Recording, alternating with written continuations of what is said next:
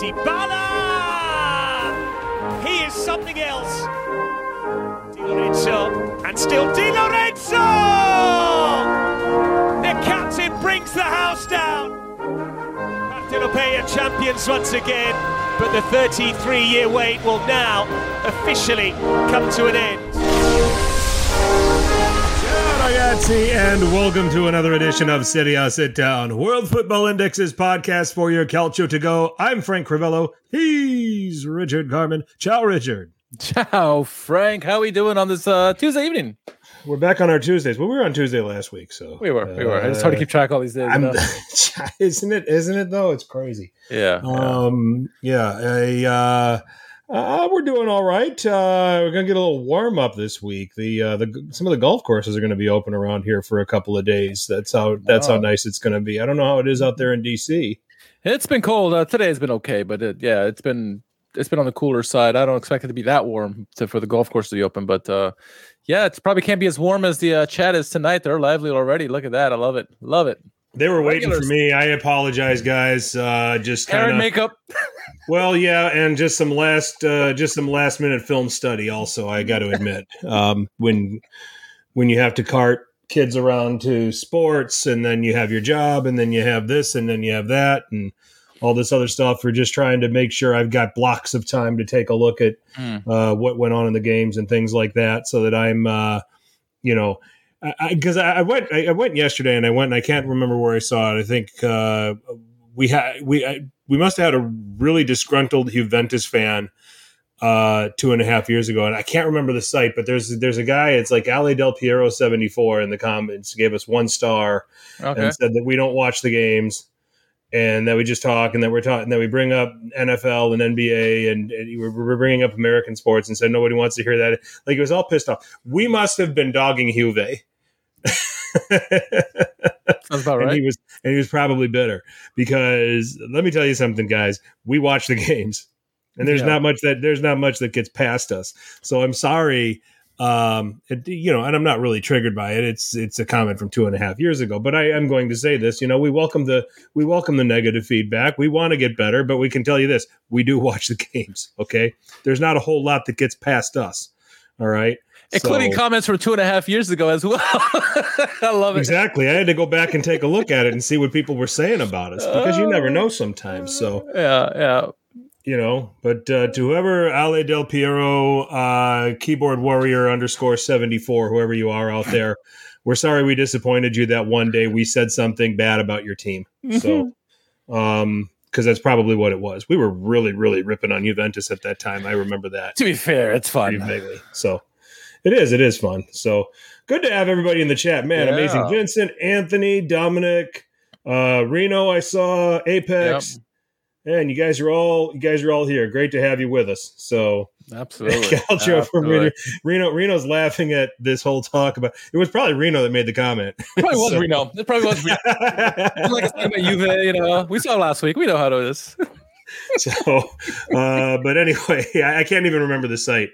It was one of those like indexes of where you've got to like have a login to know how many listeners and all that other stuff. And I just was looking at the reviews. So anyway, there was a battering at the Diego Armando Maradona. We're going to talk about that a little bit. We'll get into the rest of match week 14. We'll talk a little bit about a certain Mr. Maldini breaking his silence after being exiled out of Milan. Is that how it is? Did I use that word correctly? I think so. Yeah, okay. Yeah. If not, I'm using it for that purpose. And then we will also break down the Euro 2024 draw, in particular Italy. Tough group, but doable, and we will get into that as well. We'll finish with the world's most popular hashtag game. Who won? Calcio Twitter. You're doing a hashtag thing with your fingers now? Are you going to start?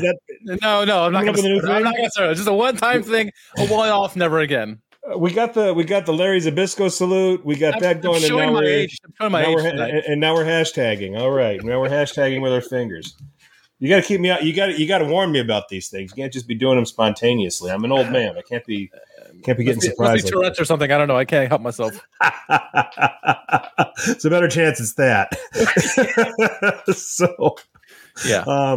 Anyway, all right. Well, let's get into it, Richard. We had Napoli taking on Inter. And it was another big test. I mean, Walter Mazzarri pretty much coming in at a bad time. Had to go to Atalanta, had to go to Real Madrid. Now he's got Inter.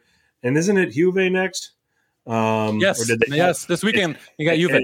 Yeah, and it's Juve this weekend. So nothing like a little trial by fire. So if we get into it and we take a look at Napoli coming out in the 4-3-3 with Merritt in goal, Di Lorenzo, Rahmani, Ostergaard, and Nathan now kind of deputizing as a left back, Anguissa, Lobotka, Elmas midfield, Politano, Kvaratskhelia, and Osimhen back and playing in the center forward position.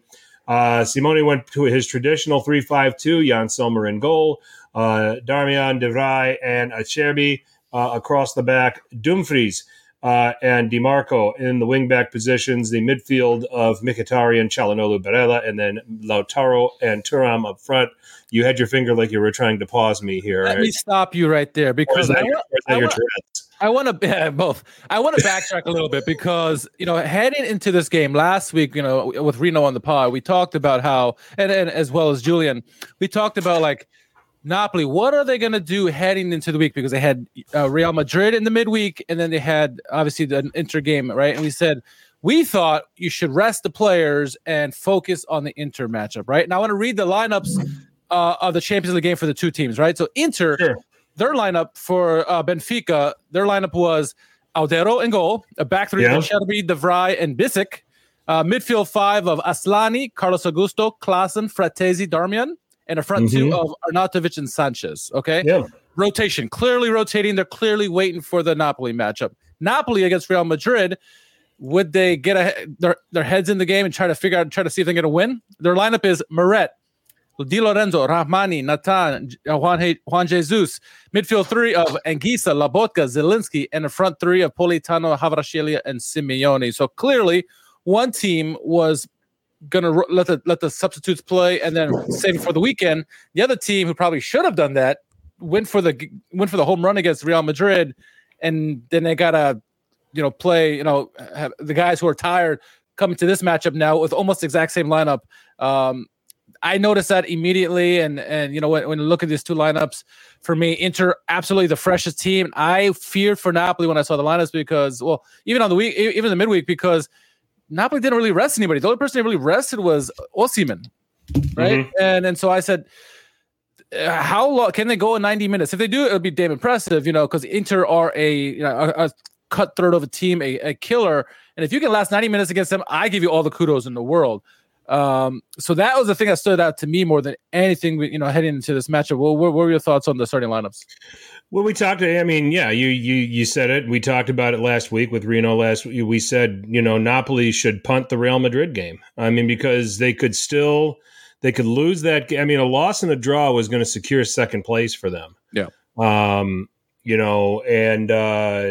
That this trip to the Bernabeu was really not that important. Much like how, Spalletti just decided to cut his losses and say, okay, I'm not going to start my strongest team against England. I'm going to start my strongest team against Malta. Make sure I get my 3 points there. Take the L to England, and then focus on the next round of matches to get us automatically in. And it worked. Okay, and I see the same environment here for Napoli, and we talked about it. But Mazzarri seems like he wants to run the same collection of guys into the ground right now, so far it is backfired on him on both sides. We knew they were going to lose at Real Madrid. We expected them to. Yep. And then you now go to you go to this home match against Inter, where you've had everybody trying to chase a game that you really didn't need to chase. I would have said, you know what, take our lumps, take our second position in the group, and deal with who we have to play in the next round of Champions League. Yep. Right now, trying to keep our position in Serie A has got to be the priority. Knowing that they were going to have another 90 minutes at home against Braga. So right off the bat, it is really, I think you got to say, it's pretty disappointing management so far by Walter Mazzarri, which is what we kind of expected when this hire got made. Yeah. And I'll take it even a little bit further, and we'll talk about another game that happened today, but match week 14. Okay, that 2-1 win at Atalanta suddenly doesn't look so good after what happened here on Monday with Torino winning 3-0. Yeah. So, yeah, they did put up a really good fight against Real Madrid. Here's our point. They didn't really need to. No. I would have punted the game. I mean, sometimes you can do that, I mean, it would have looked really bad if they didn't play their strongest lineup for that game. Well, you've got to somehow at some point manage your team through certain situations and certain fixture lists, especially one as daunting as this. Okay, I'm looking at this. I'm walking into this, and maybe ADL didn't like it, and maybe that conversation was had behind closed doors and said, no, play our strongest team at the Bernabeu. We need to show we're among the best in Europe. That conversation could have happened where it said, look, we're going to benefit by resting these guys and having them prepared to play Inter. It's all a matter of what you think is more valuable. But I pose this counter in that: would you rather lose 4 or 5-0 to Real Madrid in Champions League or lose 3-0 to Inter in the league? I would rather lose to Real Madrid. I would have taken the big L at Real Madrid and had my guys ready to play Inter. Yeah. That's us, De Laurentiis could have been like, no, I want to, like you said, I want to show that we're as good as Real Madrid or can fight with Real Madrid, and they did battle them very well. So, but it hit them in the league. It's hard to do back-to-back games against two really good teams and expect to get maximum points. Agreed. Okay, so the game. I think the first half of the game went about as expected. You expected Napoli to have more of the ball. You expected Inter to sit back. Here's a few things that I caught, Richard. Okay. Okay. First of all, I think incredible credit. If Nicola Barella wasn't out there on the pitch, you could make an argument that back three for Inter, the collection of guys that had to play there, could be in line for man of the match. Their job, and it was very, very clear from the start, their job was crowd Osimhen. And don't you dare get disconnected from each other. Because what did Napoli, when you watch Napoli when they attacked, okay, so those three guys are sitting and they're compact in the middle. Okay, so what's happening now? You've got your wingers getting the ball wide, and now you've got inverted runs. Okay, Elmas did that a lot, in his link up with, I believe it was Nathan on the left. Mm-hmm. I mean, excuse me, Kvaratskhelia. Okay, and Anguissa with Politano. You saw a lot of that little bit of combination play that those midfield runs were being made to each side of the back three. If you're just trying to pull them apart enough to give Osimhen some room, and the back three for Inter didn't take the bait. No, they said, you can do that combination shit all you want. Okay, Julia left the room. I can say it now. Okay, I was wondering. It's not like she hasn't heard it before. Yeah, but fair enough. You can try that combination stuff. We're going to stay put. We're not leaving Osimhen. Okay, you can do that. You're not scoring from those angles with the goalkeeper that you got. So your choices are: hopefully somebody loses their concentration, or beat them from distance. And you saw the Elmas chance that Sommer made an amazing save on. Politano had the chance to hit the crossbar. That's what Napoli were resorted to, and Inter are comfortable enough. I think what you see now is an evolving trust with a new goalkeeper. We trust you. We know if teams are going to take their chances from distance, we know you're going to be there for us. Yeah. That they can tactically set themselves up. Those are the two things that I saw those are the two things that I saw in Inter's setup, where it was like, okay, back three is just going to hang out with Osimhen in the box, and everything, Napoli, combine all you want on the flanks. You can't score goals that way. Yeah. So, and then it forces, it forces shots from distance. Osimhen had one chance in this game. It was off a cross from not Augusto. I'm sorry. I can't remember who played the cross from the left hand side, but it was a half chance at best. I mean, it was an early cross. Osimhen got his head to it, but he put it wide. So, I mean, it wasn't even anything that troubled Sommer in the end. So, more of the chances from Napoli, a lot of them from distance. Osimhen really not getting involved. It really, really went the way Inter wanted it to go. Going the other way, Inter definitely looked the more threatening team to score, even though Napoli had a few more chances. Yeah, I think that's a fair shot. I think, Napoli, as expected too, came out very well. A team, yes, they may have played in the midweek, but they're going to have they're fresh at least to start the game. Could they go the whole 90? That's the question. But the first 45, especially the first 45, they looked really good. They rotated a lot. They created a lot of chances. It wasn't as dangerous as Inter, to your point, but I thought they did well. They had the press going really well. They came at you in waves, but again, it's that for Inter, bend but don't break. That back three, as you mentioned, didn't let Osimhen out of their sight. They doubled up on Kvaratskhelia when they had to, and really tried to force Politano and Elmas to kind of do the dirty work, which they did. Early on, they looked pretty good. And, it seemed like, it's funny when we obviously Inter and Juventus are the cream of the crop in this league. But we, seeing how other teams come up against them really tells you more about them than anything else. We saw with Milan how, they look good for spells of the game against Inter and the derby, and same thing with Juventus, but eventually class proved itself, and that's what those two teams ended up winning the game. And in this one, we started out seeing, okay, Napoli can certainly hang with Inter, but the difference between being good and being top was shown in this game is that the clinical, the cutthroat mentality of Inter's finishers, and they get their opportunities and they take advantage of their clinical.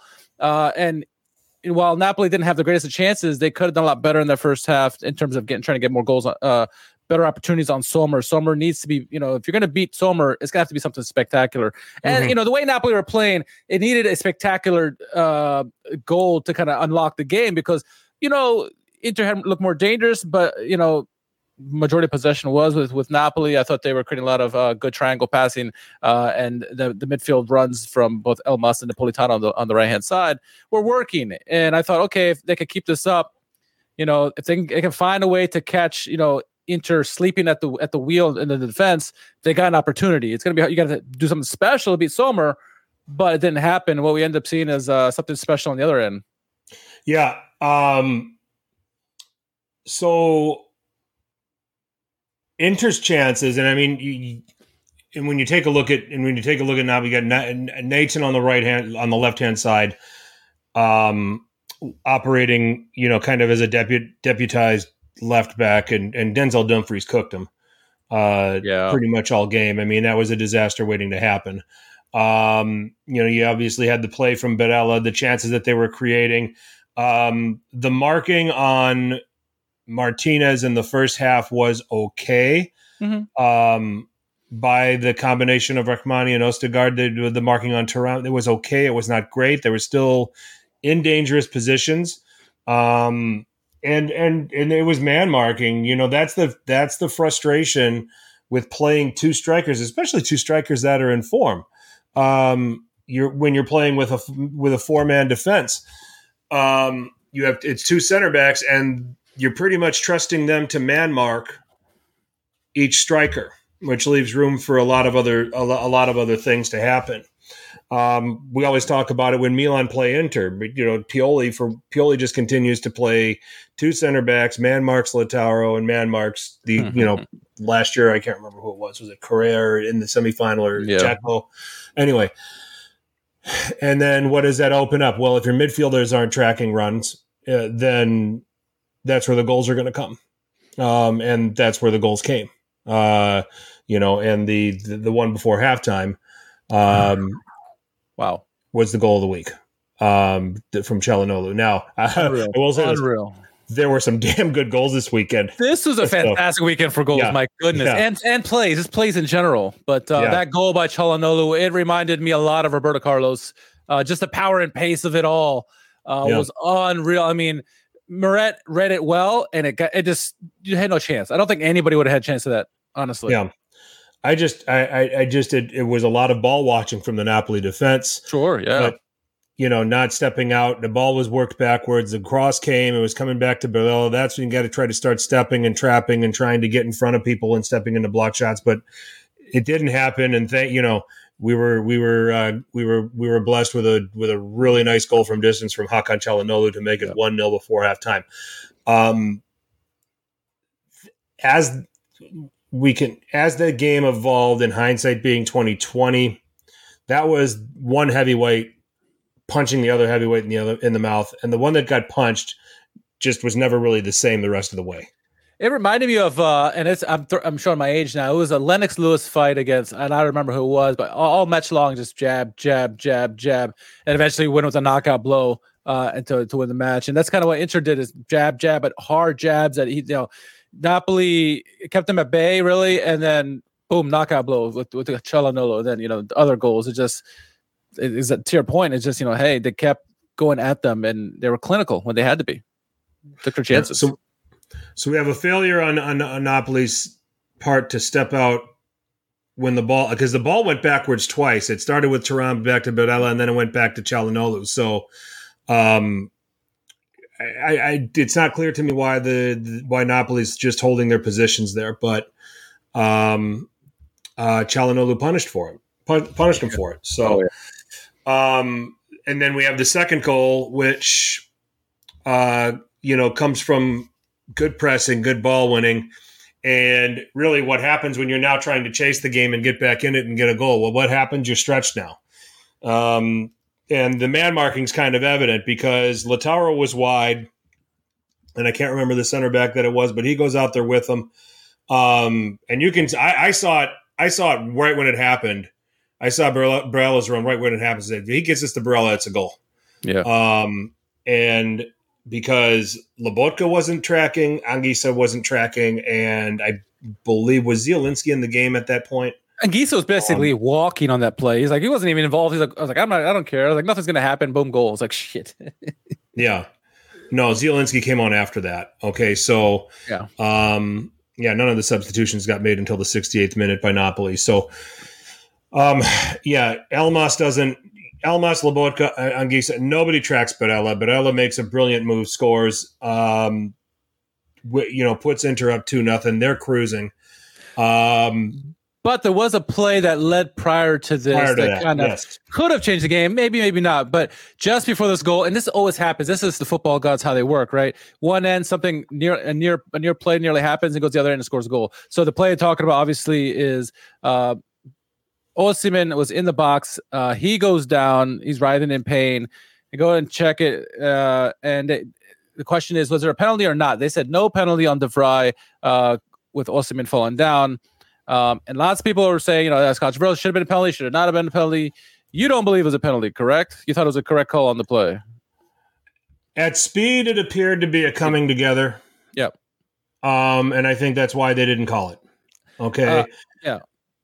And I think that the commentator made a good point too. Like VAR and replay can deceive you because you can see much more clearly than in live play. Live play, we see things, as we see them normally.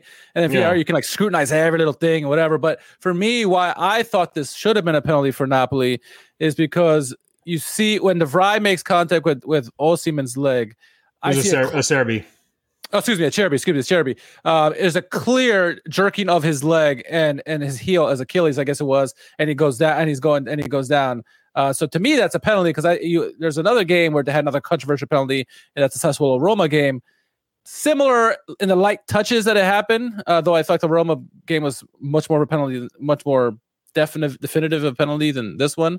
I still think I've seen this called many times where an attacker gets touched like Osimhen did, goes down, and a penalty is called. So this one, the fact that no penalty was called, and I know there's the naysayers out there who are saying, "Oh, see, Inter don't get any penalties against them all the time." So, because someone put some statistic out about how many penalties of each of the top teams have given up, and Inter was like half of everybody else. I don't know if that's anything to do with that, but I think it was missed, in my opinion, and it could go either way. It was tight because obviously you and many other people and the referees, they saw this as no penalties. So it's just a tight one for me in a game of this magnitude. It's always going to have this, that should have been a penalty or that shouldn't have been a penalty. It's always going to happen. It just, and of course it popped up in this game. And then when nothing called, goes the other end, and Barella scores a wonderful goal. So it's like, it's typical football gods for you. Well, the Roma penalty was far more controversial than this. You think so? For me, yeah, far more controversial. I mean, I think that I mean, there was hardly anything in it. It's funny. Hardly anything in it, and was it Christensen who just kind of Christensen? It's almost like he slipped on a banana skin, and fell almost next to no contact from any of the Sassuolo defenders, and it still got called. Here, there was some contact. It's funny how we see these two fouls in different ways. And, this is how it is everywhere, right? I felt that the Christensen penalty was a much more definitive penalty than the Osimhen one, even though I thought both should have been penalties. But it's interesting, hear your side. I think I rewound and replayed the Osimhen penalty play about a dozen times. Yeah. And I kept coming to the same conclusion that I don't think Osimhen completely had the ball, and I think that Acerbi was making an effort for it, and they just came together. And I think that that's what the referee saw, and that's the way the referee interpreted it. I can't tell you whether it's right or wrong. In my opinion, from what I saw at speed, I saw two players coming together trying to win the ball, and nothing where it was malicious on the part of Acerbi. So I'd love to get Lisi's take on it. I was just going to say, CBS has Christina Uncle to review these plays. Where's our resident referee, Michael Lisi, to kind of break this down for both these plays here? Sure, love to hear his take. Sure, yeah. So Michael, you're listening. I know you listen. So render your opinion to us here at City House Sit Down when you get a chance to listen to this. He's not in the chat today, so I'm assuming he's going to just catch this on the replay. So maybe he's refereeing a game. He could be, and maybe there's a coming together very similar to this where he will blow the whistle. There you go. So, anyway, and then Inter ultimately finished Napoli off. I mean, just schoolboy defending from Napoli all the way around. Probably a cross that Merritt should have gotten to. Defenders just letting Thuram get behind him easily. It's just, and that it kills the game off. 3-0 to Inter. Inter really solidifies their position. Top of the table, best team in Italy. Continue to go on a really, really good run of lost one game all season of only, best defense in the league on top of it. And in this game, defensively, as what I laid out, I think was just as impressive as everything they did going forward and the goals that they scored. Yep. Complete team win.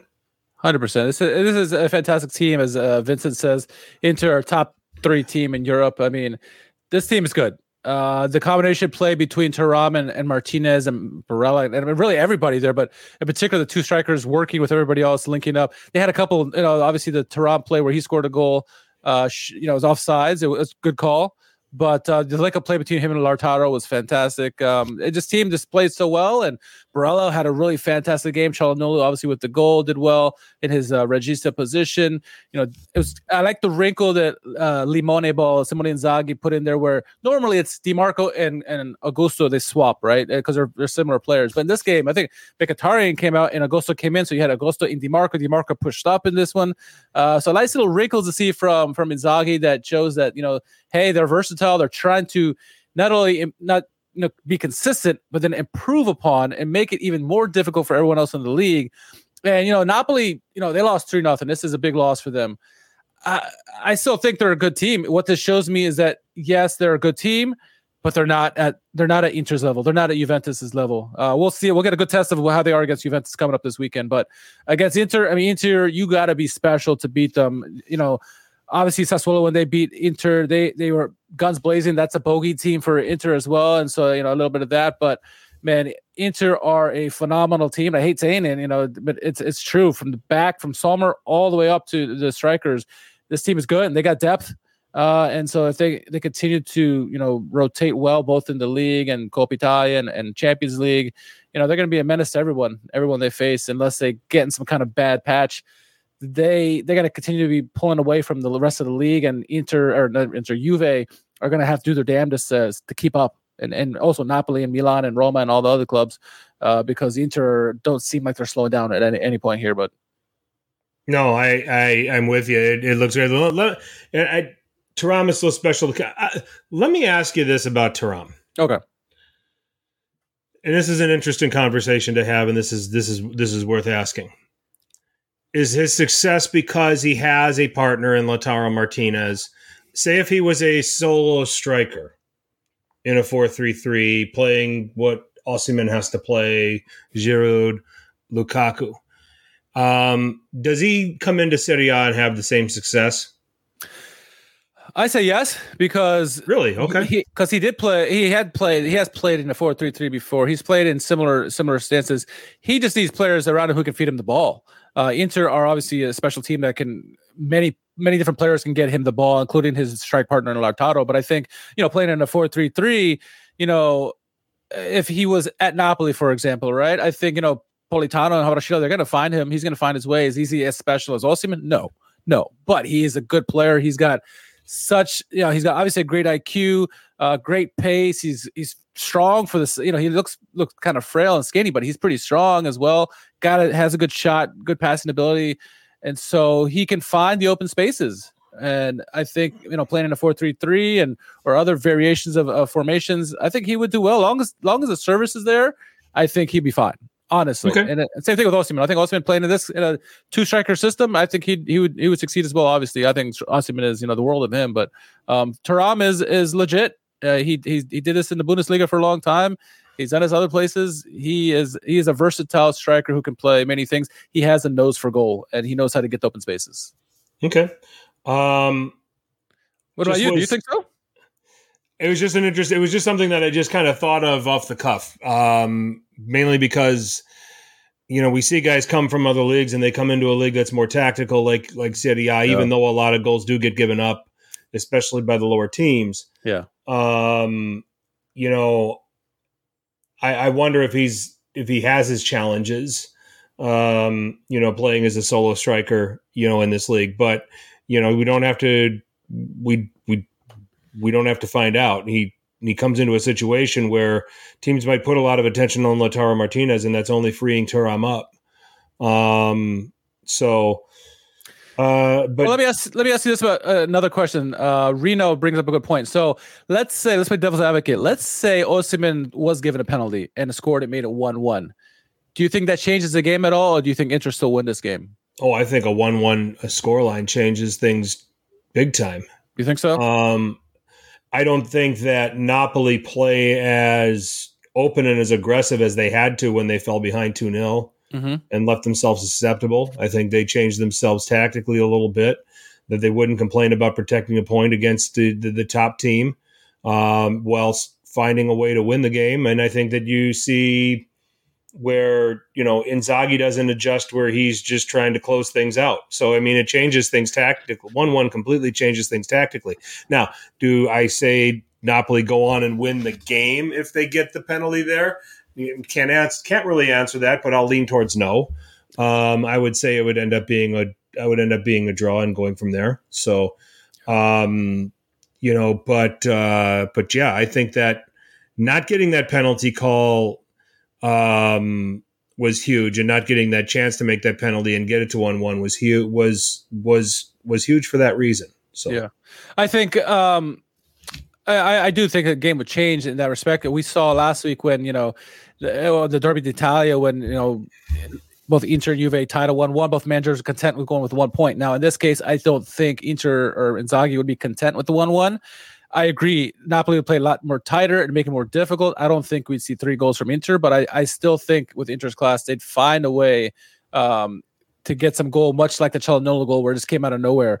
And because they're so consistent, and they are clinical this year, and whether it would have been Lautaro, whomever, or Thuram, I think they still would have found a way, but it would have been a much closer game optically. Like, this game was fairly close, but obviously the 3-0 scoreline made it look like a huge mismatch.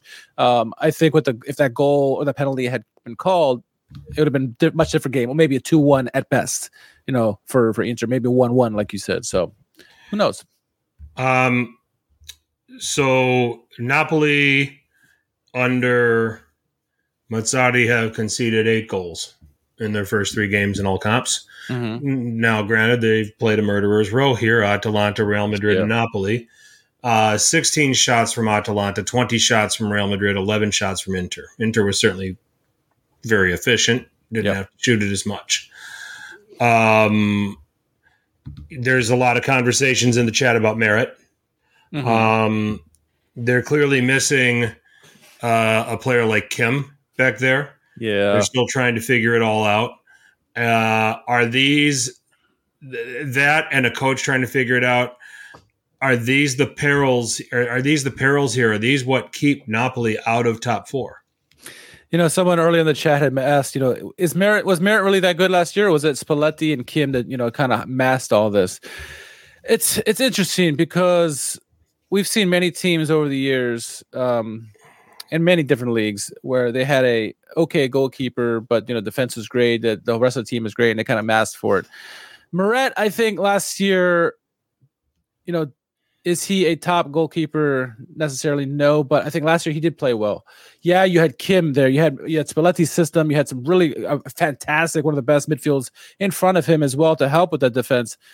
But I think Merritt he stepped up last year, and maybe the confidence of having that team playing so well in front of him boosted his levels, and then he played above grade. But I thought he was a solid goalkeeper playing above his punching weight. And then this year, kind of without the defensive stability that they had last year, it's kind of showing that, hey, yeah, maybe he's just a solid goalkeeper. He's not one of the top three goalkeepers, at least this season, not. And there's always going to be a regression. Look, Mike Magnon this year, he's having a regression, right? But I like Moret. I thought he did well last year, but I'm sure having the defense in front of him like they played last year with that midfield as well, the whole team helped tremendously, minimize the chances where he could see a lot more of the shots, and basically you're just allowing the long distance shots to come in, and you should be able to save those. This year it's a little bit different. I mean, the 3 goals, the defense just stood around and tried to get Moret to do by himself. That's not going to happen. You're going to have to play a lot better. Moret, the defense, everybody, if you want to have a chance to do well this year. I mean, the lack of midfield tracking from Napoli especially was disturbing. So second half and first half was night and day almost. Raphael reads fiction. Napoli looks much better now with Mazzarri than it did with Garcia earlier in the season. I won't dispute that. I have concerns with the goals they're conceding, though. And I think that's something that really needs to be fixed. So you think time will fix it with Mazzarri? It better. I mean, I mean that's that's really it. I mean, and that's where I have genuine concerns. I got no doubt about them going forward. They've got so much talent. And Politano is having one of his best seasons. Yeah. Kvaratskhelia is eventually going to come out. Osimhen will find the scoring for him. Once he keeps getting his legs back under him after he's been out. And then you get it through Zielinski through the midfield. They've got different ways to score at you. It's really, really concerning. The performance on the other end, though, 17 goals conceded through 14 games is not title winning form. No. So that's where I would be concerned at this point. I hear you. So I'm with you. Yep. So that was the game of the weekend, and Inter made sure it wasn't much of a game. Richard, tell us about the rest of match week 14. All right. Well, we start off with a doozy. Monza hosting Juventus. Interesting game, to say the least. Goal scoring started really early with under Rabiot getting a nice goal. So just before this, one of the plays of the week, penalty is called, and I forget the Juventus player that goes down. It was a penalty. Up steps Vlahovic. Sure thing. It's a goal, right? No, Di Gregorio makes a save. Rebound goes back to Vlahovic, and Di Gregorio makes another save. A fantastic. It's a play of the week nomination there to keep it out. But it goes out of bounds, right? Ensuing corner kick. Rabiot says, nah. He puts the ball back in the net with a nice header. 1-0 in the 12th minute there. And it looked like, Juventus is going to keep going and whatever. They're going to get their nice 1-0 victory in this game. Good opportunities going both ways. Monza certainly didn't back down for them. Monza's a good little team. There's a reason that they're top 10 in the league. But, both teams had their opportunities. The game going on and on. You're thinking, okay, this game's going to be over. And then a stoppage time, Carboni was a great goal. You're like, here we go. Monza found a way to equalize in stoppage time. Makes it 1-1. Game surely is going to end, right? No. Juventus, are trying to say that they're in the Scudetto hunt, and this is kind of a reason why. Late in the game, 4th, 5th minute of stoppage time, Ball bounces around and gets Sagatti. He takes like 2-3 swings at it, finally gets a touch on the ball, and it goes in the back of the net. They win 2-1 at the death. Wonderful resolve by Juventus to get the win against Monza, but full credit to Monza as well for putting up a fight against Juventus in this one. Moving on to Saturday, we had Milan hosting Frosinone. This was a Luka Jovic presentation, I guess, if you want to call it. Goal and assist in this one. He had a goal in the 43rd minute. A nice volley, difficult volley to put away. Krista Pulisic got a nice goal of the week candidate there in the 60th or 50th minute, and then Luka Jovic with the assist in the 74th minute to Tomori. 3-0. Looks like they're going to walk away with this. Frosinone started coming back. They got a cheap goal, poor defending by the goalkeeper, defenders on that free kick. Brescianini, former Milan youth player, scores a goal. 3-1. Milan win. Nice 3 points for them. Genoa hosting Empoli. Got to see the return of Retegui. But he would take a backseat to a goal of the week candidate, another bomb from distance. Melanovsky, I think it's his 17th from distance. He's a Steph Curry of our league, I think. Nice goal from 37th minute, 1-0. Cancellieri with a nice goal as well in the 67th minute to cancel that out. Moving on to Lazio hosting Cagliari. This game had a goal early. Lazio's been scoring early a lot lately. But Pedro scores in the 8th minute, makes it 1-0. Cagliari was hanging in there for a minute, but then they get a red card early in the game. I think it was like late, I think 27th, 28th minute, 29th minute. Get a red card. First, initially called a yellow. Go to VAR, dangerous play, gets a red card. He's out. And so you saw at that point, Lazio should dominate this game, but they did possession-wise.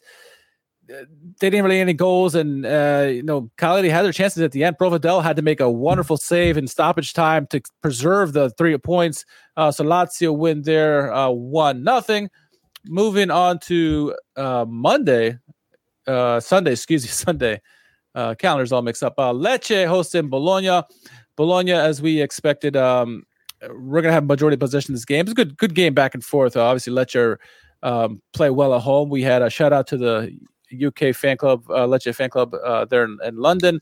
We had the boys on here for a recent interview, but Bologna, they kept going at it. They finally got a breakthrough. Lico Giannis, goal of the week candidate, free kick in the 66th minute, makes it 1-0 there. Looks like Bologna are going to find a way just to hold on to the 1-0 win, but in stoppage time, a really silly penalty by Calafiori. I mean, I'm curious on your thoughts if you thought it was a penalty or not, but he takes out the Falcone, yes, the goalkeeper in the box, and that leads to a penalty that Piccoli converts in the 10th minute of stoppage time. 1-1, Lecce get the draw on that one. Moving on, Fiorentina hosting Salernitana. It was all Fiorentina all the time. Beltran goal, penalty in the 6th minute, followed by Sotil, goal of the week candidate, wonderful curler in the 17th, and then Bonaventura in the 56th. 3-0 Fiorentina win there. Some opportunities for Salernitana, including the sitter. They missed it for a goal, but it's all Fiorentina all the time. Arguably the game of the week outside of the Napoli-Inter game. Udinese hosting Hellas Verona. Goal scoring started in the 16th minute through Cabasele with the 16th minute, gets a nice goal, 1-0 there. Then a penalty for Hellas in the 37th. Milan Juric gets a converter there, 1-1 at that point going into halftime. Luka had a goal prior to that. I forgot about that. Luka, a guy who we've been talking about, a youngster, trying to fill the boots of Beto, who left this past season. Gets a nice goal to make a 2-0 there. Juric makes it 2-1. They go into halftime of that scoreline, and then a goal of the week candidate, Engonge with a wonderful bicycle at the 61st minute, make it 2-2. And then another goal by Luka in the 72nd, 3-2. This game's going back and forth. And then finally in stoppage time, Henry gets a goal in the 97th minute, 3-3. Unreal. I did not see that coming out in this game. I thought maybe 1-1 best. 3-3, throw that scoreline. Moving on to Sassuolo hosting Roma. Sassuolo got the goal scoring started early. Henrique really kind of started the play and ended the play with a nice goal. Nice team goal there. Goal of the week candidate there. Then we would see a red card by Bologna, really a dangerous play on Dybala. No doubt about it, it was a red card for me. Mm-hmm. And then going to Dybala would get a penalty in the 76th minute, would convert that. This is the play that we talked about, the Christensen, going down in the box. Was it a penalty? Was it not? Dybala converts it 1-1, and then Christensen, the man who created the penalty, gets the game winner in the 82nd minute. 2-1 Roma win on the road. And then Monday, last game, which is a big shocker for everyone, I think. Torino hosting Atalanta. Atalanta should walk over them, right? No, not so fast. Duvan Zapata. It always seems like the old mistress comes back and haunts you. Zapata scores in the 22nd minute and in stoppage time. There's Sanabria scored a penalty in between that in the 56th. 3-0 Torino. This shock Atalanta. Where do you want to start with this weekend's action? First of all, for exactly why Pioli should continue to be Milan's manager, the 3-1 win here against Frosinone puts in a makeshift lineup. They go out there and they get the 3 points. They get the results, finding ways to win. Okay. Yeah. The Borussia Dortmund game, we talked about it. We said it was probably one of the most unfocused efforts you've probably seen from this team. And whenever you see an unfocused effort from a team, yeah, it should reflect on the manager. But to bounce back, to win in the fashion that they did against a Frosinone team that's been pretty pesky. Yeah. With Teo Hernandez at center back, and Teo Hernandez played really, really well, having to deputize in that role. I'll give them a pass for the goal that they conceded, because that's just makeshift. And where are you going to be to makeshift defense? Set pieces, there's enough change going on there that's how you're going to concede a goal. And that's just that's just the nature of it. You see it happen so many times. Luka Jovic, man of the match for you, or who do you got? Sure, absolutely. Great finish, and then getting the and here's the thing with Luka Jovic, and Milan Twitter are beating the guy to death. Yeah. Okay. Well, he's not getting. I saw Santangelo dog him for only having 7 touches at a certain point in the game. A couple of other guys were getting angry at him and said, okay, it's the role of the striker in a system like that, the single striker. It's not just his responsibilities with the ball, it's the responsibilities without it. Correct. Okay. How much room did Pulisic have on the left? He had a good game. Yeah, because of Jovic. Yep. It seems like Frosinone put their attention on Jovic defensively. That opened up Pulisic to have some chances. That opened up that left-hand side to operate a little bit. It gave Chukwueze a chance to come through. Okay, It opened up some stuff for the midfield. Okay, the role of the striker, and if he's moving around, and he's not a stiff, he wasn't standing in one spot.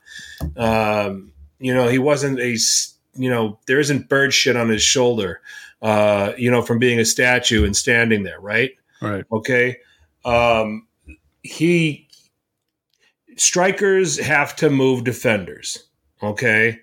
And that's what, and in parts he did that. His presence, his runs in the box, defenders are going with him. Now Pulisic has room to move. And then when Teo had his chances to venture forward, even from the center back position, he found them. So it's not just the touches. Okay. And it's not just, it's not just scoring goals. It's what you're doing with your work rate and what you're doing without the ball to try to create some space and open things up for the teammates. And there were some very impressive things that he was doing in this game.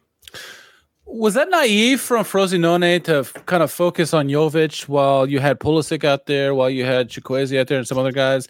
I mean, to me, like, if I'm looking at it, and I'm not a manager, clearly, I'm doing this, I'm not getting paid for it. But and if I'm looking at the Milan team and I see Luka Jovic out there, I'm like, well, he hasn't done anything. He has done ass this year, so I'm not going to worry about him. I'm going to guard Pulisic or Chukwueze, the playmakers, and if I stop them, I don't even have to worry about this guy.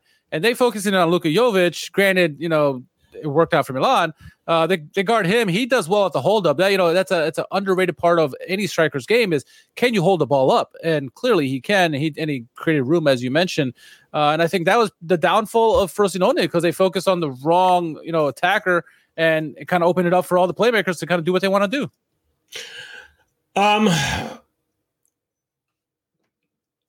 It seems to be a trend in Serie A right now that defenses are taking away the striker. We already talked about it with Inter.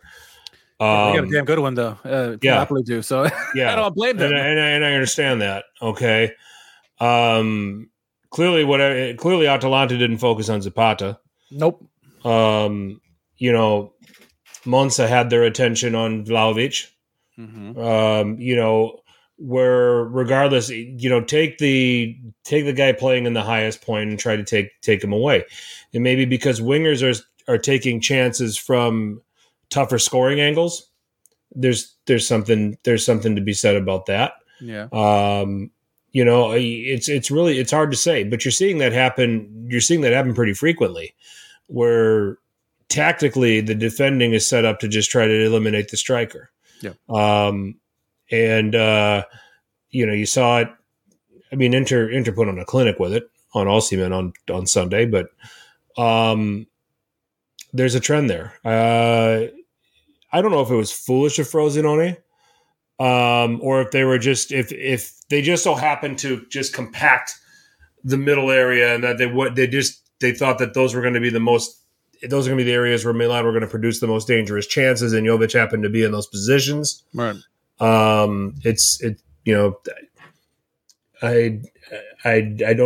don't dare try to get into Di Francesco's head. Yeah. Although I'll say this, he's having a redemption this season managing this team. I agree at the moment. But yeah, it seemed like that. It's like, hey, we're just going to take the middle of the pitch away. We're going to take Jovic away. We're going to take our chances. But it made Pulisic look more and more dangerous. Chikwueze, he was average. Okay. Yeah. But yeah, that's what I saw. Yeah. Okay. What other games? Obviously that Udinese Hellas game, which unexpected because I think both teams, the lack of quality. Udinese has had some quality this season. They just had bad results. But getting the goals that they had, Samardzic and company, doing really well offensively, but defensively couldn't do anything. And Hellas kept coming back every time.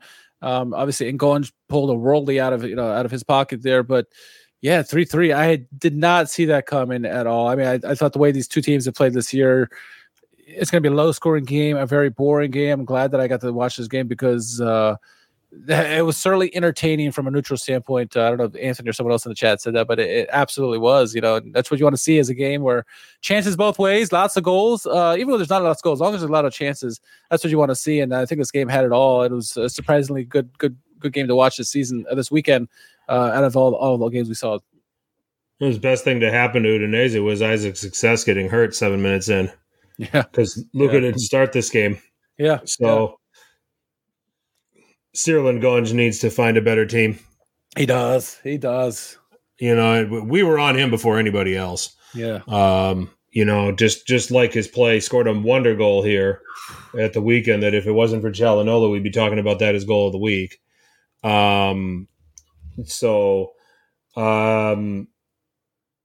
Looking at Udinese and how they went about it, okay, obviously you have Luka. Samardzic is still there pulling strings. Who knows how much longer that's going to last and when he starts getting linked. Tovan's starting to get his legs under him too. I think Tovan and Samardzic to be a really good team. I mean, Tovan is such a underrated player because he used to, back in his younger days, he used to score lots of goals in the Ligue 1. And he has that capability. He's seen, he got a couple shots, hit a post or two in this game. He's a good playmaker as well. And so I think that's a really nice compliment in the attack they have. And then Luka, who's so big and he's so mobile, he can do so many things. They could have a nice scoring run. This team just got to figure it out defensively. Agreed. The goal, the goals are there, but there's also goals to concede with the way Udinese are set up. So, let's see here. Roma's top four. No, I know. Stop the count. You kept saying it. So everybody laughed at me. Yeah. Everybody thought I was crazy. This is why you don't judge a team after their first two games. You and Vincent had them top four, and that's about it. Yeah. No, a lot of Romanisti had it, but yeah. I'm not Romanisti, and I had him top four. I had him fourth. Yeah. So here we are. Although I had Napoli in the top four and Juve out of the top four, so it just flipped that. Otherwise, I have all the teams. But anyway. Yeah. Well, Roma showed a lot of great resolve in that game because Sassuolo is a Jekyll and Hyde team, but when they get a lead, they are dangerous. They're hard to play against because they're going to keep going for more goals. And Roma kept at it, and they found a way. And Christensen kind of sparked the comeback, and obviously Dybala was instrumental in the game.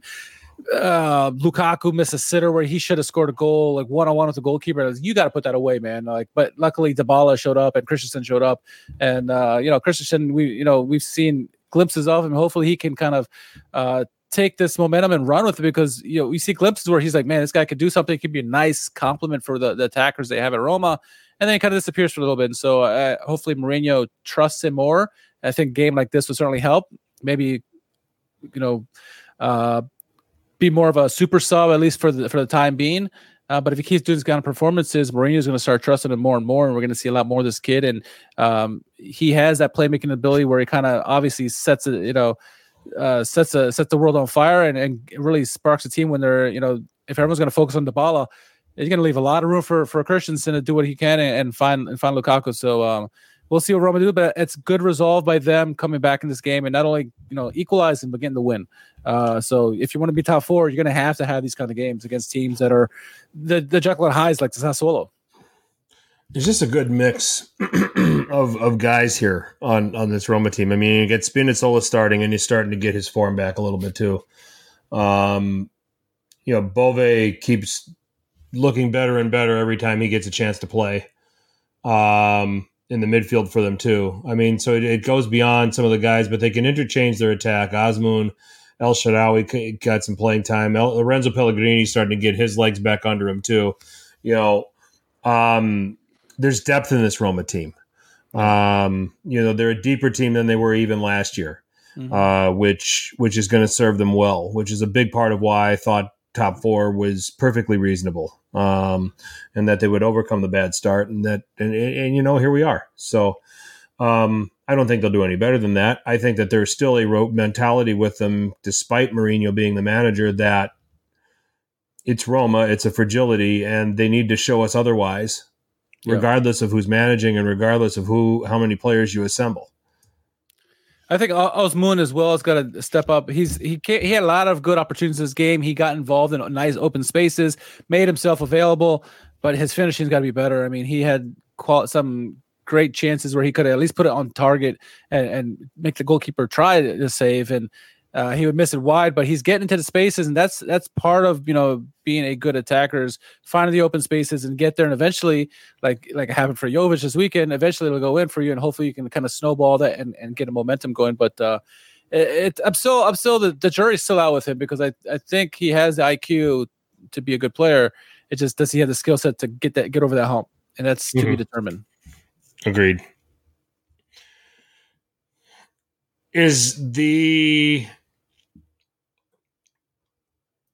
Have the wheels fallen off of Atalanta here with Gasperini? Is it finally time to say, hey, it's hit its ceiling?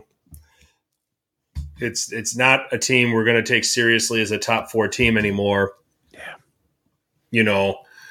The loss at home to Napoli, and then this result here against Torino. Are we done taking Atalanta seriously? And now that after I say that, Milan have to play at Atalanta this weekend. And Atalanta going to win 5-0 watch. Yeah, exactly. And Gasperini's dancing again. So what do we make of Atalanta? Because it is weird right now. They have 1 point out of their last 4 games. That point came at Udinese 1-1. It has been a difficult schedule, and it clearly shows that they're not ready to run with the big boys anymore. They're not at that level. But 2-1 loss at home to Inter, 2-1 loss at home to Napoli, and then getting drubbed 3-0 at Torino. Those are 3 top half teams here. And are we back to them being that team that's kind of going to just be 8th to 11th, or do you still hold out hope that this gets turned around? I mean, I still think they're a Europa League or Conference League type team. They should be, challenging for the top 4, but maybe Gasperini has run his course. I think, back in 2019 to 2021 is when we saw them really at their peak. It seems like, so Atalanta are like that hipster team that we all root for because they play so well. It's nice to see, and they're a small team, right? And I think it eventually got to, and this was me seeing from the long distance from far away, and not being a fan at all. It seems like all that celebrity of Atalanta doing so well got to Gasperini's head, and not only is that, hey, look, we can do well. I'm just going to tinker all the time now, and it kind of just throws off the whole team, and they can't perform consistently. Like say, 1 week they have an impressive win, and then they go and lose to Torino 3-0. And it's like, what is this team? They're very Jekyll and Hyde, like Sassuolo, not to the great extent that Sassuolo is, but I think Gasperini, I don't see him getting canned during the season, but I can see them moving on. The question for me is, who would they bring in? It would have to be someone that would want to go to a smaller size club, right? It's not the the Juventus or the Inters of the world, but this job isn't. But who's going to go there?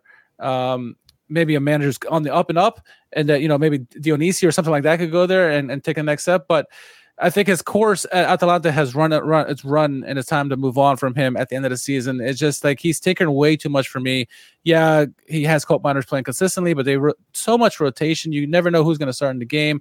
Obviously, Zapata left because he wasn't getting consistent time. Muriel, who's a fantastic talent, his goal-to-minute ratio is one of the best in the world.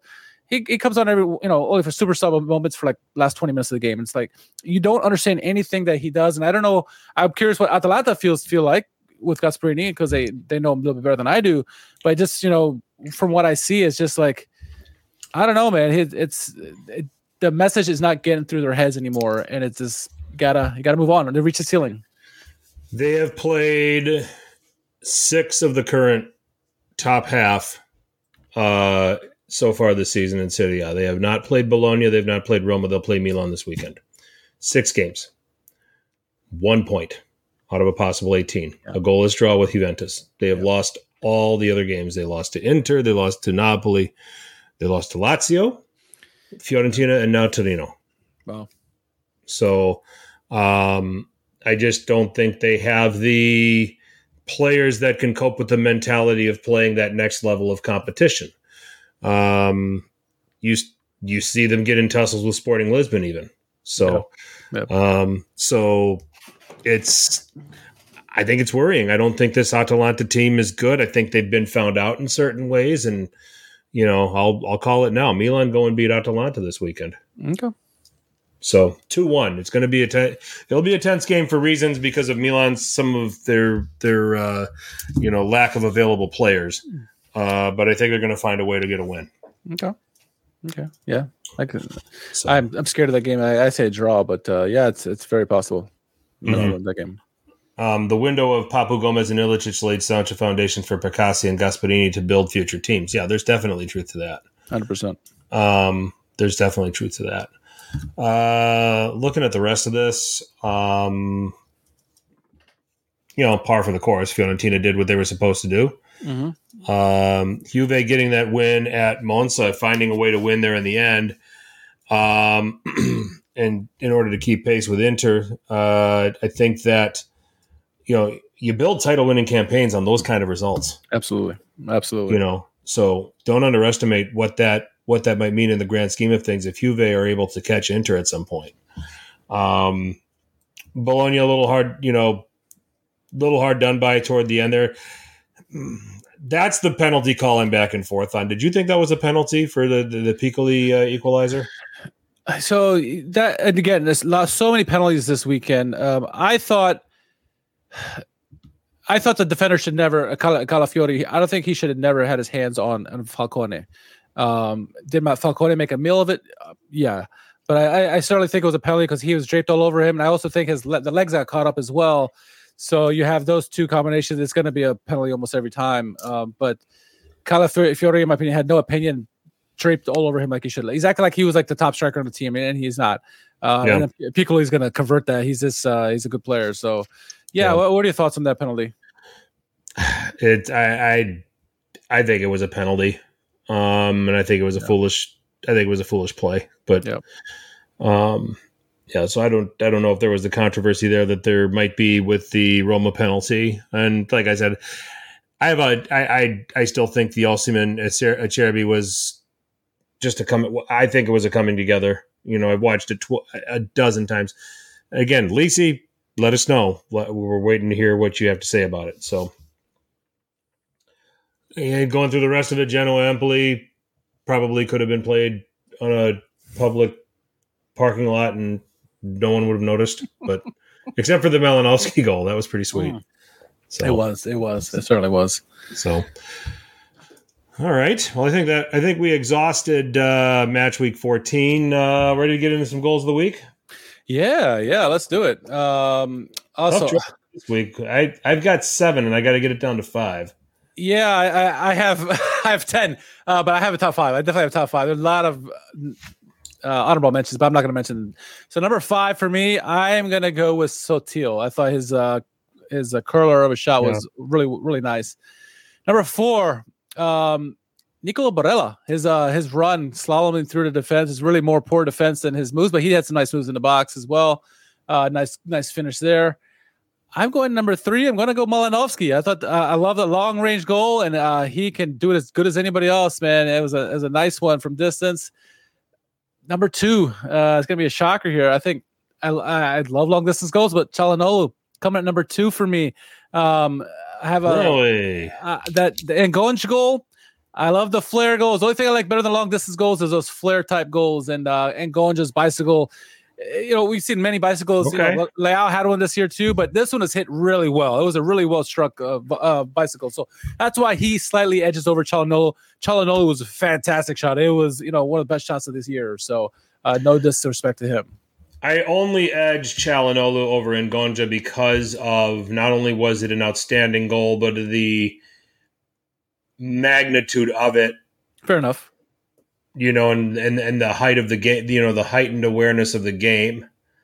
It opened the game. I'm with you on the rest. In that order, I think you have Malinowski, Barella, and then Sotil. Yep. The honorable mentions: Lico Giannis' free kick was wonderful for Bologna. Yes. And then I do want to recognize Pulisic's goal against Frosinone. The first touch out of the air on Maignan punt was wonderful, and then to be able to play off the defenders and to be able to chip it past the goalkeeper to finish there, I think it's an honorable mention for me too. But I'm with you on the top 5. I have 1 and 2 in reversed from where you've got them.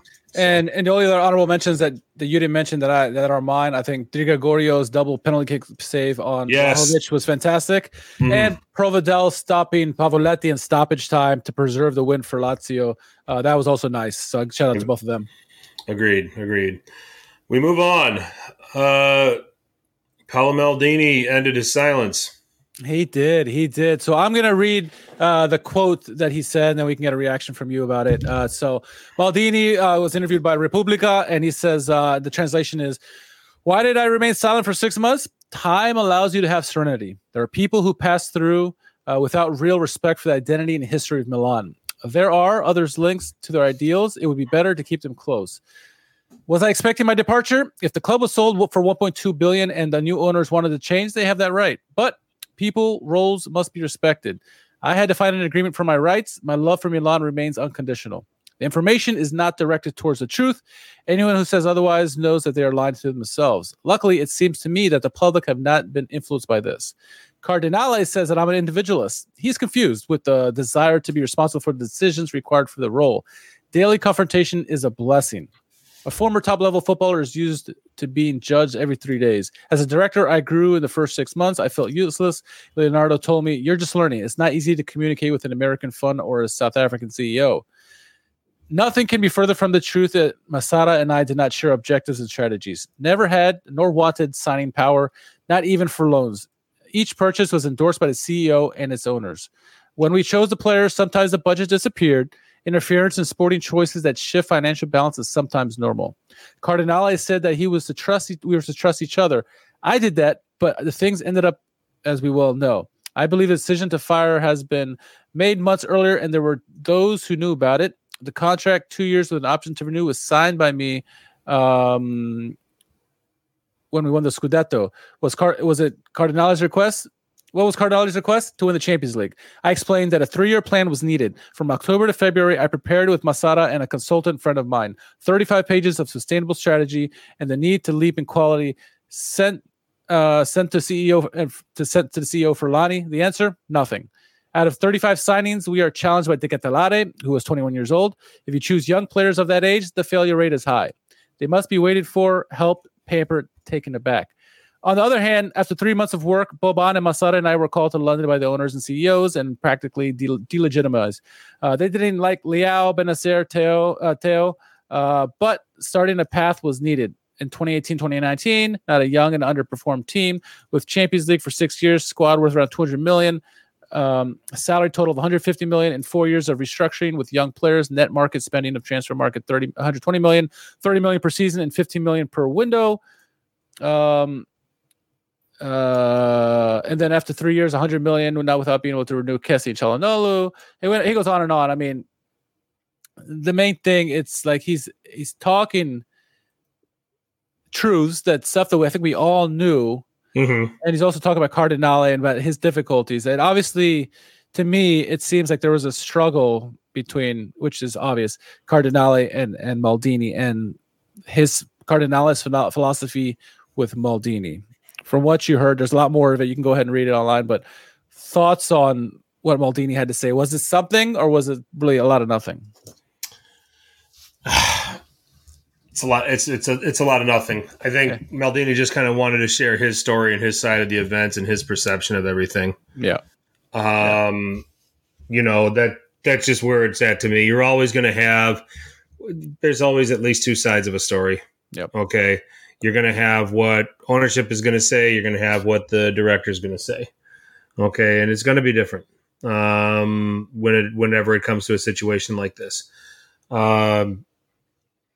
I thought that, and we talked about this way back when Maldini was sacked. We said, okay, take Paolo Maldini, the name, off of the performance as director. Are we as outraged? And we poked holes in the performance where we could say, no, we're not really outraged. Yeah. You know, because for every signing he did well, there was one or two signings that made you scratch your head. Yeah. You know, here right now, you look at the Cardinale group signings. Pulisic has been a slam dunk success. Okay. Tiani Reiners has been a success. He has some defensive liabilities, but he has been an overall success. Ruben Loftus-Cheek has been almost a slam dunk, almost. Well, but the injuries have shown up, you know, so that's what's keeping it from being that. Who else did they send? Moose has been good. Moose has been good. He had that shocker against Lecce. Yeah. But otherwise, he's been okay. He was out of position, to be frank. Yep. Chukwueze is your classic need time to acclimate player, and that's how Liao was. Yep, scored a goal against Borussia Dortmund. Over these last couple of games where he's gotten to have a little bit more playing time, you're starting to see some signs of life. Who else came in? Did Jovic come in? Jovic came in. Jovic came in, yeah. Kind of an incomplete. I think Okafor is kind of an incomplete as well. Yeah. Those would be the two that I would probably say need more time to understand. And then Pellegrino also probably incomplete. I'm wondering if I'm leaving anybody out.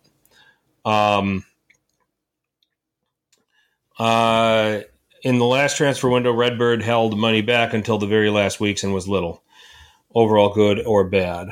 Promise you less players, answers for Lani's calls. So I'm trying to understand what you're asking here. I think it's part of the quote that Maldini said. The only thing I would say was, you know, if Cardinale did say, "Hey, I want a Champions League title," you know, the actions of the signing of the players, it seems like, and I think maybe Dominic said it earlier, is like they're trying to win a Champions League playing Moneyball. And it doesn't work like that in football. Can you build a successful team? Yes. Obviously, what Maldini is, you know, we've poked holes in his signings and along the way, but he's certainly brought the team up to a new level. The team is much better now than before him. But you know, if Cardinale's goal was Champions League, I think that's good. That's good to have, because Milan cherishes more the Champions League than they do the Scudetto. And so, but the actions haven't shown that yet. maybe with their number of games, they thought that was going to work out. Maybe it might still happen, but as of right now, it doesn't. And it's also, I think, and we mentioned this last podcast. I think if Maldini had stayed, Pioli's time probably would have been would be a lot shorter than it would be with under Cardinale, because I think ultimately for Cardinale it's a money game, and it's all about making consistent money product, an Arsenal top four, if you will. That's the main goal: be in Champions League, get that money, and stay in the top four hunt, and be competitive in the Scudetto. So I don't know. Well, to be determined. I agree with you. A lot of nothing in this Maldini comment. It's just that him sharing his side of the story that we kind of all knew already.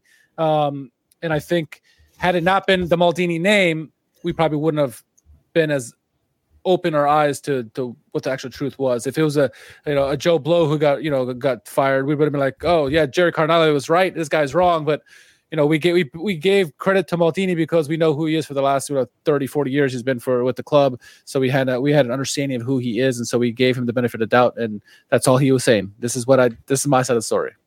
Yep. So just I kind of in a way you're kind of saying move on, nothing to see here. So got to hear his story. But we appreciate it. It's not going to change.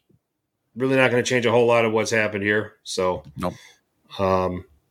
But let's all just move on as fans and understand we've heard both sides, and I think it's up to everybody else to judge. I think it remains that the sensitivity to this is the fact that Maldini is a Milan icon. Yeah. Okay, and that's, I think, the outrage is over that more than his performance actually as a director.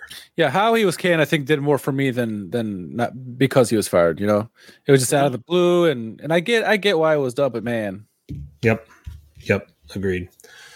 All right, so we go from there to Euro 2024. The final draw took place. We talked about this. We previewed this draw. We said, you know what, Italy's just going to end up in a tough group here because they were put in pot four. They're in Group B.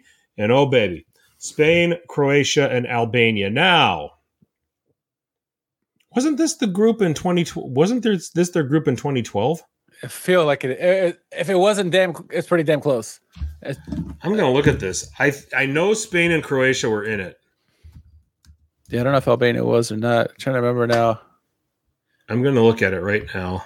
All right, because I'm curious. But it's a difficult group. We knew no matter what with the Euros, it's going to be a difficult draw. Euros is arguably the toughest tournament in the world. From top to bottom with all the teams that are included. No, it was Ireland. Ireland was the fourth team, but Italy were in with Spain and Croatia. Yeah, but would you not agree with me that the Euros are the most difficult tournament in the world for international football? Yes, extremely difficult. What on domestic level is better? I think you can argue the Champions League, but you know what? You're talking about just if you're talking about overall, yeah. I think the Euros are more difficult to win than the World Cup. Yeah, I agree. But I still think the Champions League has a standard. It's ask Pep Guardiola how hard it is to win the Champions League. How many years he's won it twice at Barcelona, but how many years has he tried to win it at Manchester City? So, yeah. Man City, Bayern Munich. Yeah. Yep. But it's a very difficult tournament. I mean, it is one, as international tournaments go, it's the toughest tournament. It's tougher than the World Cup. It's tougher than Copa America. So you get Spain, you get Croatia, and you get Italy, and you get Albania. Okay, they open with Albania, so they get that right off the bat, and it's an Albania team that is going to be tougher than everybody's going to give them credit for. First of all, Albania's players are going to have familiarity with Italy. Some of them play in Serie A. Elmas is North Macedonian. Oh yeah, you're right. Nedim Barami. Yep, Barami is chief among them. So you have to take him into consideration as a player to be on the lookout for. I believe it was the striker who's having a pretty good season, and the name escapes me. For Aslani. Aslani's a midfielder, but Apex. Yeah, mentioned that. So Oh, guys, Broha, Armando Broha, he's back. So there's a collection that is going to make it interesting. Eventually, they should. Italy has to win this game, get off to a good start. They don't win this game, forget about trying to qualify. Now, 4 third-place teams qualify to the round of 16, so there is an element that they could go through. But if they lose this Albania game, I just don't see how they can qualify. They need these 3 points. Absolutely. Get these 3 points, and then get a point off of Spain and Croatia, and you're assuring yourself of qualification into the round of 16. The diehard Azzurri fans are going to tell you we're Italy. We should win every game we play. I think this is a Croatia side that is on the back end. After golden years, yeah. If you want to make a case for their chances against them, that's something that you can look to. It hasn't been the greatest qualifying campaign for them. They did get to it was actually Spain and Croatia in the Nations League final last year, and Spain won. So there's that. And then Spain, I mean, there's an abundance of talent. They do play a little differently than the Del Bosque teams that had Xavi and Iniesta. Yep. But they've got the next wave of guys that are coming through. Pedri and Gavi through the midfield. They've got an abundance of talent up front. Give me the name of this guy that's playing on the right for Barcelona now. Younger guy, and he's talented. Oh, Ansu Fati plays for them, though, right? No, he's with Brighton now. No, but I mean, with Spain. Oh, Ansu Fati's with Spain, yeah. Yeah. I thought you were referring to... No. Not Barcelona. Okay. I'm just taking a look at a couple of other things here. But what else is Yamal? Thank you. Thank you. Gavi's out of the Euros because of his ACL injury. Good catch. But there's still going to be an abundance of talent, of technical talent. They're going to have possession of the ball 70 to 75%. Danny Olmo's another player. So the ability is there. And there's another name in there. There's Ferran Torres. Yeah. Produces really well. And they've got Alvaro Morata as a striker. I've heard of him. You can find his form. So there's some ability there. If they don't beat Albania, it's going to be very, very hard for them to get out of this group, even to finish third and be one of the better third place finishers.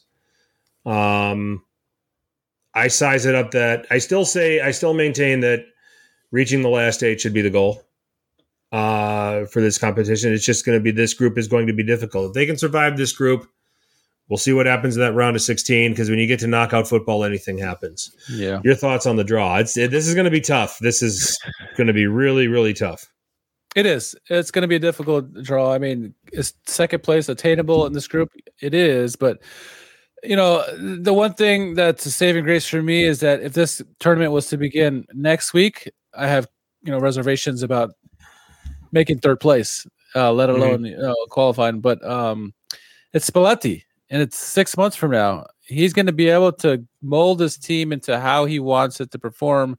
He's going to find his right pieces, at least from the, how he thinks the team is going to look. Obviously, when the tournament starts, things change. We see guys get hot, guys cool off, all that kind of stuff. How many times in the past in tournaments we will go in there thinking, Di Natale or Totti are going to run the show, and it's somebody else who comes to the front. So I fully expect Spalletti to have his team ready to go, and because of that, I give them a good chance to get out of this group. That game against obviously Croatia, they are on the back end of their what do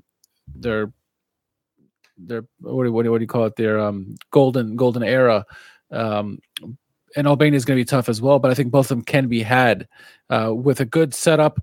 Strong midfield, finally a goal scoring attackers, but particularly the striker position, which we've lacked for many years, and then obviously a solid defense. I think Spalletti can right the ship and get us prepared. Top 8 should be, or finishing in the round of 8 should be the goal. I agree with that. Once you get to knockouts, as you mentioned, anything can happen. We've seen Greece, what they won 2004, a team that had like nobody has true Cinderella, and they came in with they will beat Portugal in the final there. So anything is possible in the knockouts. Get to knockouts. That's the main goal. Defense wins championship. If they can find a way to make this defense back to something strong, and with the attacking talent that they have, this team has a chance. But again, I trust Spalletti, and I'm glad that the tournament starts in 6 months, not 6 weeks. I'll run down real quick. Come back to Albania here real quick. I'll run down the players that are currently in Serie A or have Serie A, or at least playing in Italy, I should say. Okay. Etri Perisha, goalkeeper for Empoli. Strakosha, who used to play for Lazio. You even have in that goalkeeper camp Elhan Castrati, who's playing for Cittadella over in Serie B. Go a little bit further up. Look at the defenders. Ardian Ismaili, Beracim City of Atalanta. We've heard of him. Elzaid Husay and Marash Kambula of Roma. You get into the midfield. Barami, we talked about. Aslani from Inter. You've got Ramadani of Lecce. So those guys are all in the camp. And then forwards, I believe Chuni from Frosinone is in this team. Yeah. And then you've got Mirto Uzzoni, who has 5 goals for Getafe in La Liga. So decent team. It's a decent side. It's not somebody that you can just look at and automatically assume easy win. No. Okay. So when you look at the guys that have been performing, or Lamine Yamal, we talked about, Ferran Torres, Asensio, Morata, Joselu, who's having a good season for Real Madrid. Rodrigo from Real. Not Brazil. No, not Brazil's Rodrigo. It's a different Rodrigo. Oyarzabal from Real Sociedad. Ansu Fati. Bryce Mendez having a nice season. I believe he's not listed in here. Maybe he's not. Oh no, he's not. I don't think he's Spain. Forgive me. Rodri, forgot about him. Nico Williams over at Athletic Bilbao. I mean, Fabian Ruiz, Jeremy Pino, Alejandro Baena of Villarreal. Rodrigo Riquelme. Sanchez from Athletic Bilbao. He's another one having a good season over there in La Liga. Just an embarrassment of riches in that team. And then you go and you look at Croatia. We know about Luka Modric. Okay, we know about Ivan Perisic, Andre Kramaric, Mario Pasalic, Nikola Vlasic, Ante Budimir Osasuna is doing decent. You go into that midfield, Kovacic from Man City, Perisic, Brozovic, who's playing in Saudi Arabia, but Italy's going to be very familiar with him. Brecalo with Fiorentina, Ivanušec, who's now with Feyenoord, Baturina, who is still at Dinamo Zagreb. Watch for Baturina. I think he's not going to crack this Croatia lineup with all the veteran talent, but he's a young player that is going to find work with a better club and in a bigger league. And then you go to the defense. Pongracic, Lecce player, Borna Barisic from Rangers, Borna Sosa from Ajax, Varidol from City, Erlich from Sassuolo, Sutalo, who has some experience in Serie A. So a lot of Serie A links here. It's a star-studded group. It is. It is a star-studded group, and it's going to present some challenges. Well, we already talked about where we think the Azzurri going to fall. Who do you just seeing the draw and knowing the teams that are involved, who do you feel are the early favorites in this tournament? Spain's got to be up there, right? Spain's up there. Let me just pull up England has to be up there. I think England got a favorable group. There's no denying that. The Dutchies, I would not be shocked by the Dutchies, but obviously France are going to be one of the top favorites. Let's see here. I look at Group A. Germany being the hosts are going to have an advantage. Right one.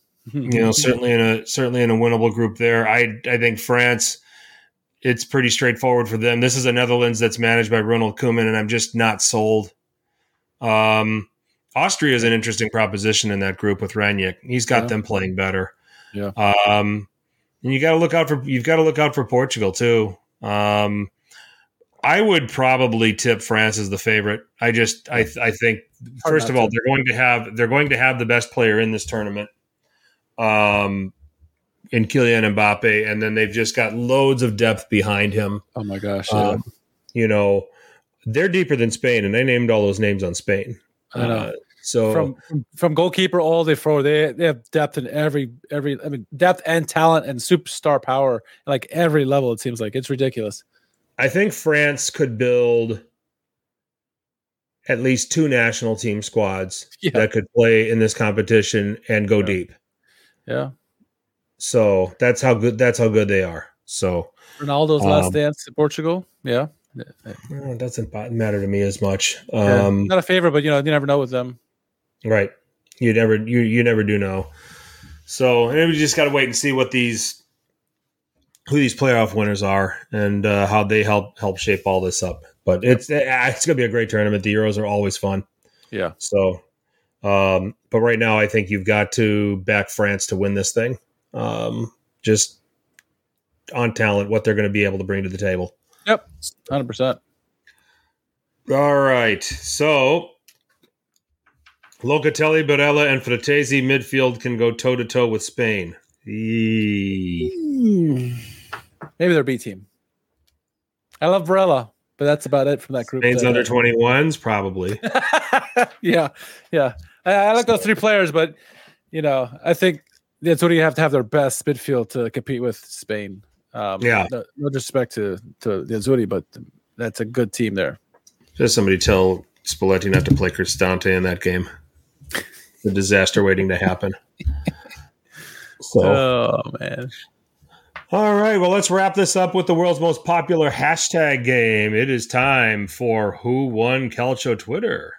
Yes, kick things off. So Dennis Darko started off with this tweet that says 1,000% Italian cuisine is below average. However, they have great marketing. So our friend Adriano Del Monte says, can Serie A borrow this marketing team for a few years, please? Italian food is only good because of the great marketing.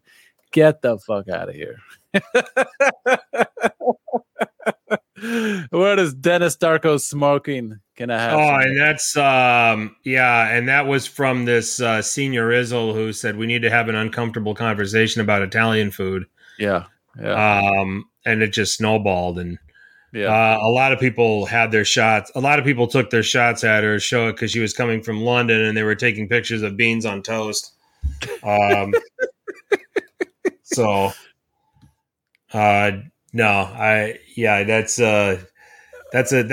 should take the L on that one, but enough people followed it.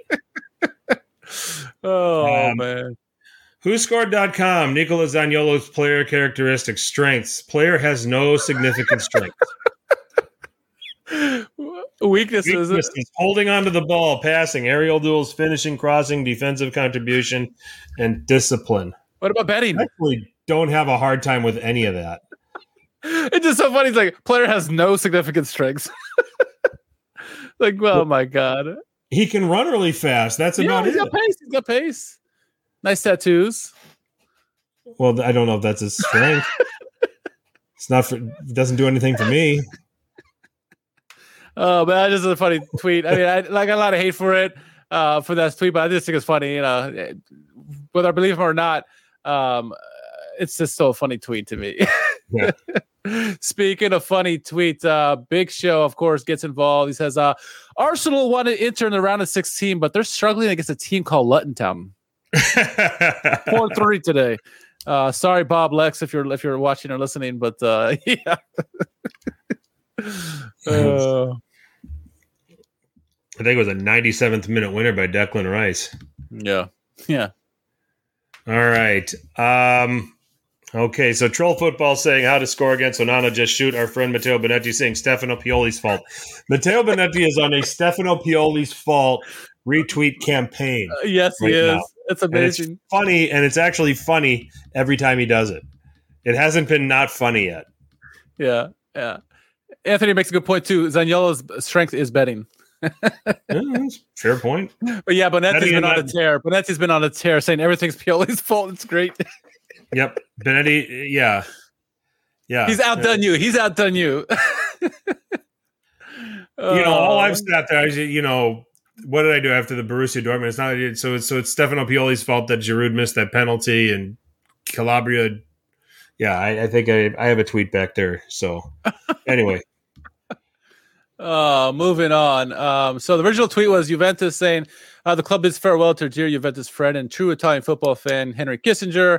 And the tweet from AFC Beef says, this is like when Bin Laden was an Arsenal fan. Wow. Yeah. Wow. That's it.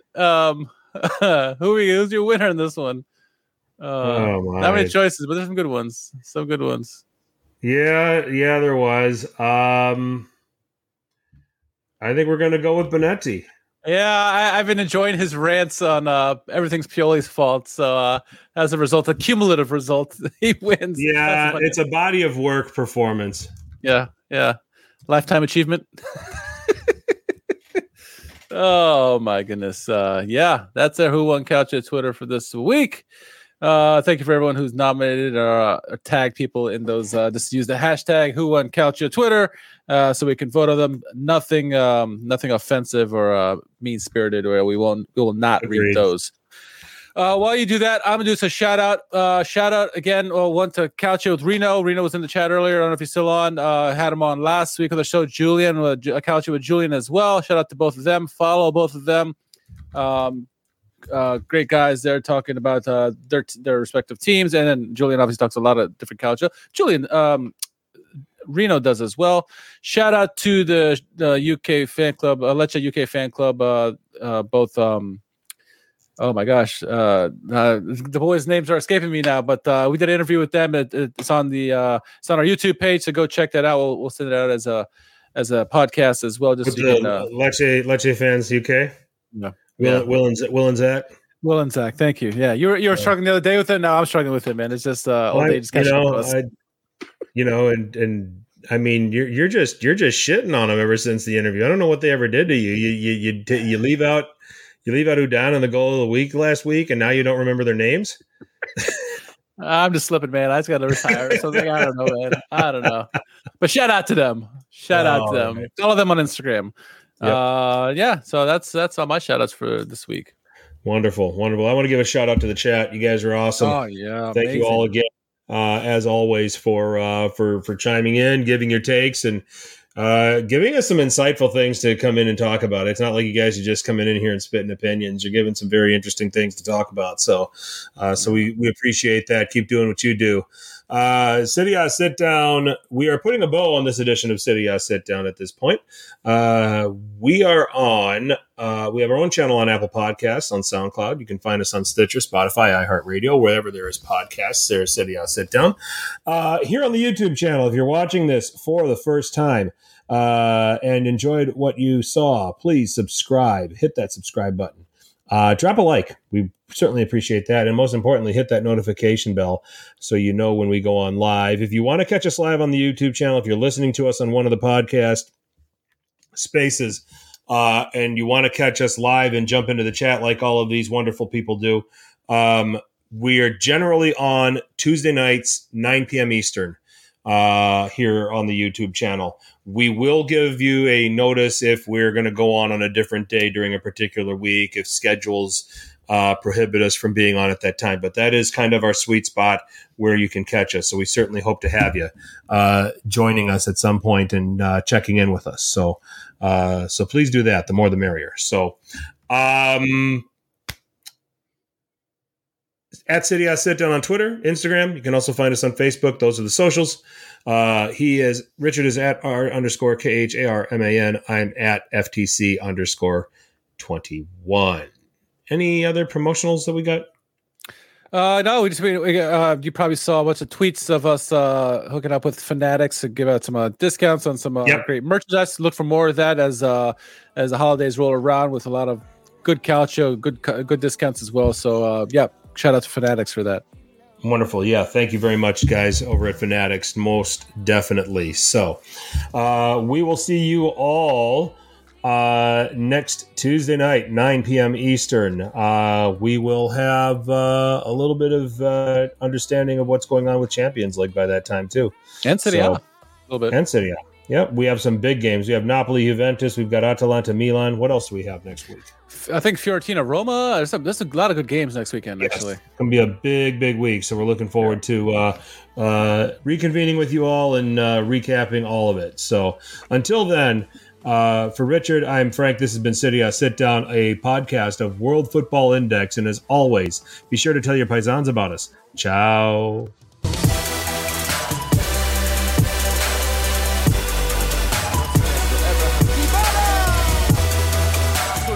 Mette in mezzo, l'aggancia di Lorenzo, e il Napoli è passato.